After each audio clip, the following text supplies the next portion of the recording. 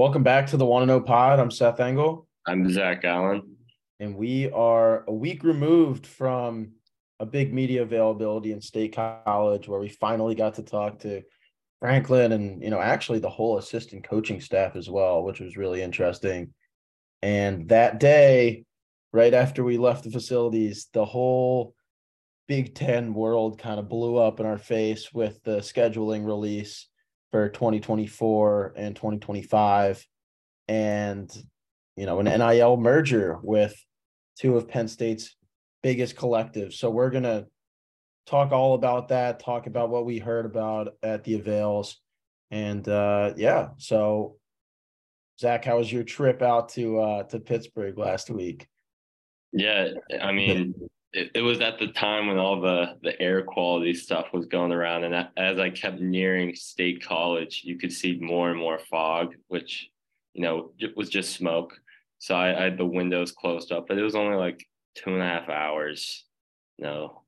Went there, went back. It was great. It was worth it to talk to all of these assistant coaches, Franklin, everybody. It was very worth it. The real question is, how's your 9 hour drive from Chicago and then back?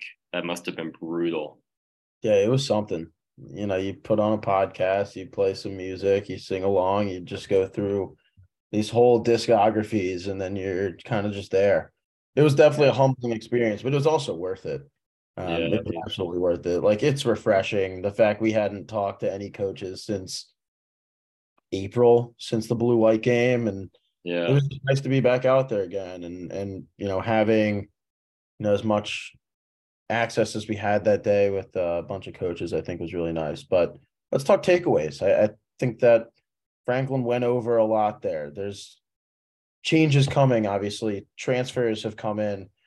So there was a lot of focus around Dante Cephas, the coveted transfer from Kent State, Audavian Collins, who's a corner they just brought in from Mississippi State, and the Old Dominion defensive tackle, Alonzo Ford Jr. Yeah, so they've done some recent work in the transfer portal, and they've pulled some guys in, and now they're officially on campus after all this time. So I know you talked pretty extensively with Marcus Hagans. What are you picking up, I guess, early on from Cephas? What are they saying about his testing numbers? Yeah, I mean, I feel like a lot of it. I talked to Mike Yersich too, and I they haven't seen a lot from a practice standpoint. It's kind of just been individual drills from what I could gather, but most of their tests and where he's kind of fit in has been, his personality, his work ethic, his experience. They're all very excited about. I know all the coaches were saying his personality kind of meshes within the room already, and it's only been a few weeks. He has some friends that already are on the team, and they haven't started summer practices yet. So I'm sure they'll be able to reveal a lot more when those start and kind of actually see his skill set in action rather than just on tape. But it's been all good things. I know they've kind of been vague. They've been like, he tests well. That's about all they answered about that. There weren't like specific numbers. Oh, he made this catch. He knows how to do this already. It's kind of just off the field stuff, and most on the field has just been like individual drills that the coaches have seen him do. Yeah, I mean, there's only so much you can say, especially considering they haven't started 1v1s yet. Like, he hasn't really been paired up with a Big Ten caliber cornerback, at least in practice. Yeah. So I guess time will tell there. Yeah, another Hagens was talking about was Keandre Lambert-Smith in the slot. He said, he's looking good. The transitions kind of already happening, and there shouldn't really be any setbacks or anything like that. So I think we'll see a lot more of a big play Dre, as he calls himself, in the slot, maybe. Okay, interesting. Kind of like Parker Washington a little bit last year. I don't know. So, because when you think of like a number one receiver, and it seems like they've kind of been just giving him that title since spring practice kind of kicked off, he's not necessarily going to be one of those guys out wide. He'll be more, slot oriented. That's what you're saying. Mm-hmm. Yeah. And I mean, he didn't say why, but I think, the emergence of Trey Wallace has kind of really helped that. Trey, when he came in last season, he'd be out wide, go deep. He obviously, we've seen this offseason, has a crazy vertical jump. Right. So I think paired with Cephas also, who was largely to sideline deep threat at Kent State. I think Keandre kind of fits more in the slot with the roster if Cephas does fill in as the number 3, which, given he's a 2-time All-MAC receiver, I think is kind of a reasonable assumption. But we've also seen Amari Evans and other guys like that kind of step up. But yeah, maybe some more Keandre in the slot this season. Yeah, exactly. And then we also can't rule out potentially 2 tight ends starting. Yeah. And Franklin keeps reminding, everyone of that. Like, that personnel is definitely an option, especially considering, Theo Johnson and Tyler Warren, when you look at the grand scheme of things, are 2 of the most experienced receivers that they have, on roster. So you can't necessarily rule out both of them starting. Obviously, we'll see what happens with Theo Johnson, whether he ends up, starting the season suspended due to his 2 misdemeanors currently in the works. So we'll see about that. Moving forward, another transfer, I want to talk about Alonzo Ford and specifically that defensive tackle room, because Franklin made it a point of emphasis that this is the position he's most excited for is defensive tackle, which is really interesting considering, 7 months ago we were in the Big House press room after that, demoralizing loss to the Wolverines, and Franklin is, basically saying he doesn't have size in the trenches. That's what you need, size in the trenches in order to compete, against the top teams in the Big Ten. Now, it seems like the narrative is kind of flipped. So, what you kind of take away from that whole spiel? Yeah, I mean, I think at one point he said the defensive tackle position could like change the defense or something along those. He said it was it could bring them to a new level. Yeah, next level. Yeah. Which again is really weird. I mean, I guess they've been hitting the weight room, kind of hitting Chipotle a lot more in the offseason. He said Akeem Beeman was as big as he's ever been, but he hasn't lost that explosiveness. Zane Durant, who's been making a name for himself all offseason, Franklin mentioned again, but I think the big name that Franklin really kind of stressed was Devon Ellie's kind of what's the word? Evolvement into a talented, capable defensive tackle in the trenches that can kind of hold his own against these teams like Michigan, these run heavy teams. Illinois is going to be another one this season. And so I think we're in for a much different season from the defensive tackle position for Penn State football. We all know what the defensive ends can do. We know that room is arguably the deepest on the team. But now you have these guys paired with Alonzo Ford now that can all do it. Keziah Izzard also. There's probably like five defensive tackles that could slot in at any moment, and that are all kind of maybe on the same position on the depth chart. Some are probably ahead of others, but I think it's exciting for Penn State's coaching staff and for Penn State's fan base after watching what Michigan, did to Penn State on the ground last year. Yeah, I mean, and you mentioned that depth chart. I think it's pretty safe to say that we know who those, starting DTs are going to be when it comes to week 1. Devon Elliott should absolutely slot right into that PJ Mustipher anchor of the D line type of role. And right next to him, I mean, no question, Hakeem Beeman, deserves to get that starting spot back. Franklin said that, he has a chance to be one of the best D linemen in the country. And that was a guy that we always kind of thought, he's a little undersized. He's built more like a defensive end and he's playing inside. Let's see how it works out. Apparently he's, put on some size, and Beeman's apparently in for a pretty big year this year. So time will tell. Obviously they have the depth as well. I want to fast forward a little bit here because this is big. We left the Lash building, and I think maybe an hour later the schedule came out, and it took the world by storm.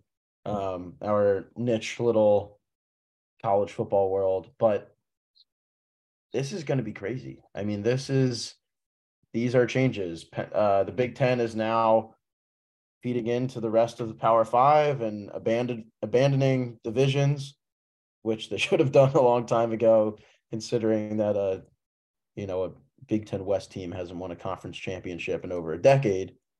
But now we're finally here. USC, UCLA are joining the Big Ten, as we know. Now we're starting to see where some of these, games are going to be played. USC's coming to Happy Valley in 24. That's a big one. On top of that, it's going to be weird. I mean, you look at the schedule, and Penn State does not play Michigan in 2024, and then 2025 they don't play Ohio State. So what's this mean for the whiteout too? I just thought of that. Like, it was always Ohio State, then Michigan, when the other would come to town, barring the last. That's already changed in the past couple of years, anyway. Yeah, I was going to say barring the couple previous seasons with the broadcast stuff. Yeah. But yeah, it's going to be weird seeing Penn State play USC outside of a bowl game, and part of their conference record. I mean, USC comes to town 2024, and then it's UCLA in State College in 2025, and then Penn State travels to USC in 2025. And we kind of talked about we talked to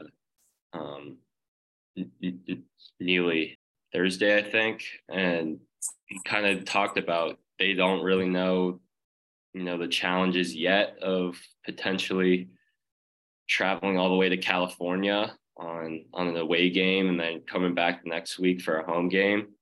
Obviously that was like a few hours before they released the schedule. So there's going to be it's a big change. We've already seen big changes the last couple of years, but I think this is up there with, any of them that we've seen. Yeah. We really are living in this kind of college football revolution right now. Yeah. And I feel like there are a good amount of people who are like, oh, this is so annoying. Like all these changes, like, why can't they just like keep it the same way? But this is like super exciting. If I'm being completely honest, this is like change is good. I mean, this is a breakthrough. And, I think in the future at a certain point, we'll start talking about more of these changes that come, potentially, these big mergers where it ends up like two leagues where it's one big conference up north and one big one down south. They're, a little mix in between. But there's a lot happening, and it's really cool. Soon after that press conference as well was the merger of Success with Honor and Lions Legacy Club, two of Penn State's NIL collectives. And we all know James Franklin and Penn State football has been catching up in terms of NIL the last two seasons or so. He's always said that. And, they're making moves now. I mean, Lions Legacy Club was obviously just the football NIL collective. Success with Honor had sponsored all 31 varsity teams. And so now they merged together. We don't know what they're going to be up to exactly yet, just that they've merged together. But I don't know what your takeaway was on that. Yeah, the way that I saw it, and this is the way I saw it all along, was that you can't have two competing NIL collectives. It's just not going to work out. Yeah. If you're Penn State, that's not what you want at all. I think in the world of college athletics, alignment, and maybe even the key to any sports franchise or sports, league is alignment all across the board. That's just the number one way to get things done. I know Franklin talks about alignment a lot from a different, multiple different standpoints, whether it's, alignment among conferences in the NCAA or alignment between, his coaching staff in the athletic department. When it comes to NIL, I mean, it can't be a competition. I mean, Yeah. at the end of the day, NIL collectives are there to help market athletes and give them brand sponsorships or whatever. And in turn, hopefully, their success in pumping out, certain sponsorships and marketing deals will then look good in recruiting and, bring in more talented athletes. So the fact that they're merging is great. Success with Honor and Lions Legacy Club are very different. Success with Honor was more of that OG kind of Set up by Penn State. yeah, like Penn State was trying to be like, I don't know, really like ethical about NIL in the beginning. They were trying to teach them how to be entrepreneurs, and they were really keen on education and teaching, athletes what to do with their money, which is good. And I think that's still, an important issue that should be taught. But that was like their main thing. Yeah, Lions it can't be Club, the main thing. right. Lions comes in and, that's a collective that was football exclusive. They weren't doing all 31 sports. And it was more similar to what the SEC had already been doing for like a year or two. Yeah, So I mean, their CEO was football. They're just football all the way through, and it's like what my parents told me about parenting. You got to be a unified front, and exactly. now Penn State's NIL world is unified.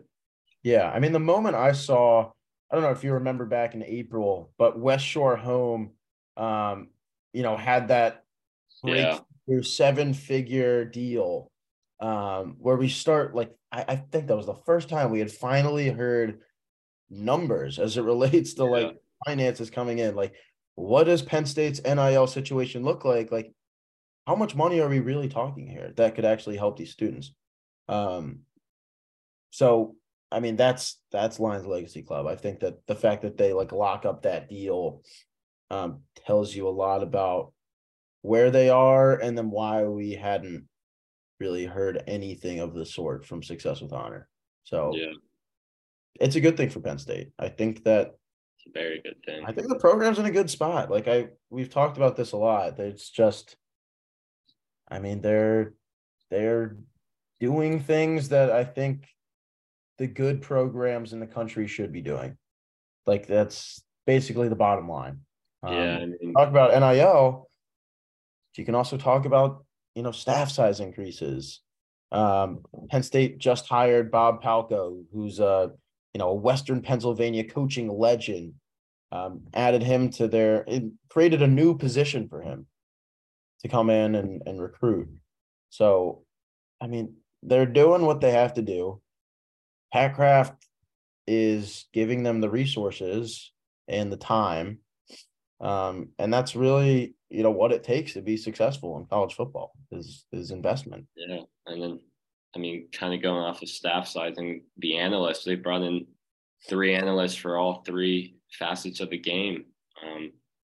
Ola Adams had NFL coaching experience, and now he's an analyst for Penn State, and I think Franklin's just really making an effort, and Pat Kraft too. This all probably starts with Pat Kraft to give this program the resources to go out and get a national championship. Yeah, exactly. I mean, you talk about staff size, you talk about analysts. The thing that's cool about these support staffs is that they all kind of intertwine in a way when it comes to recruiting. Maybe some of these analysts are more focused on an on-field result. They have more of a say when it comes to the playbook and practices and preparation. But at the same time, like that's just another connection you have on your board. That's another Yeah. connection that knows someone else from another school in another state that maybe the position coach who's going to be the primary recruiter doesn't know. So, I mean, when you add all these analysts and these recruiting staffers from all these different parts of the country, like you're really opening up to the entire country. They're a whole recruiting board. That's why, for more or less, like Penn State has been able to recruit in Alabama, in like very successfully in Virginia, and dipping into Georgia, like Florida. They already have 3 commits for 2024. Like, I mean, these are places they haven't really hit consistently before. And now we're starting to see that kind of happen. Yeah, So, and even in Pennsylvania, I mean, Bob Palco now, James Franklin's whole thing is best in PA, stay in PA. And I think adding him just really, really even adds to that more. yeah. I mean, you build a core, right? So you see the core coaching staff, most of the guys are pretty local. If you look at, the position coaches, most of them are from the Northeast area. Obviously a couple exceptions, but like that's your core base. And then you can kind of build guys around them from different areas and like really branch out. Mm-hmm. That's what Ohio State has been doing for, how many years, dipping into Texas and, all these southern states. That's what Penn State's been missing on the recruiting front. And now we're starting to see that come through because they're just adding staffers. They're completely building on their football program, taking this Rose Bowl win, and they're completely building on it, which Franklin, I said before, like he didn't think that Penn State did enough after they went to the Rose Bowl against USC in 2016. Like there wasn't enough done to invest. And now, it looks like Pat Kraft is not trying to make that same mistake. So yeah, not at all. Yeah, I think that's about all. Yeah. Everything that's happened the last week or so. Yeah. I'm trying to see what comes next. So we got Big Ten Media Day in July. But until then, there's gonna be just commitments coming in. We see this every year. The official visits, they flow in June. Maybe you get a couple, right after the visit weekend. And then come July, it's it could get crazy. Yeah. I just feel like all this stuff happens on the most random days. Like there's Yeah. that Sunday, 3 commitments drop. We're like, what's going on? Then, we know we have this assistant coach thing we go to, and then the schedule drops, and then NIL mergers, and it's like spurts of just action. Yeah, you got to keep your push notifications on all times. Yeah, I already do. That's a message to all the 1-0 followers out there. Turn on. I have like probably over 100 push notifications. Get out there. Get on Twitter. Got to do it. Put 1-0 pod on push notifications first, though. Absolutely. All right. Well, that's it for us. Follow us at 1-0 pod on Twitter. And then what is it? PSUcollegian.com now? Is that that's our domain now? I keep forgetting. Yeah, PSUcollegian.com. Yeah, it is. We switched our domain a couple weeks ago, so don't go to the old one. Go to the new one. Read our stuff. We have way more coverage coming out. We have a ton of coverage from this past avail. So make sure to check that out and keep following along.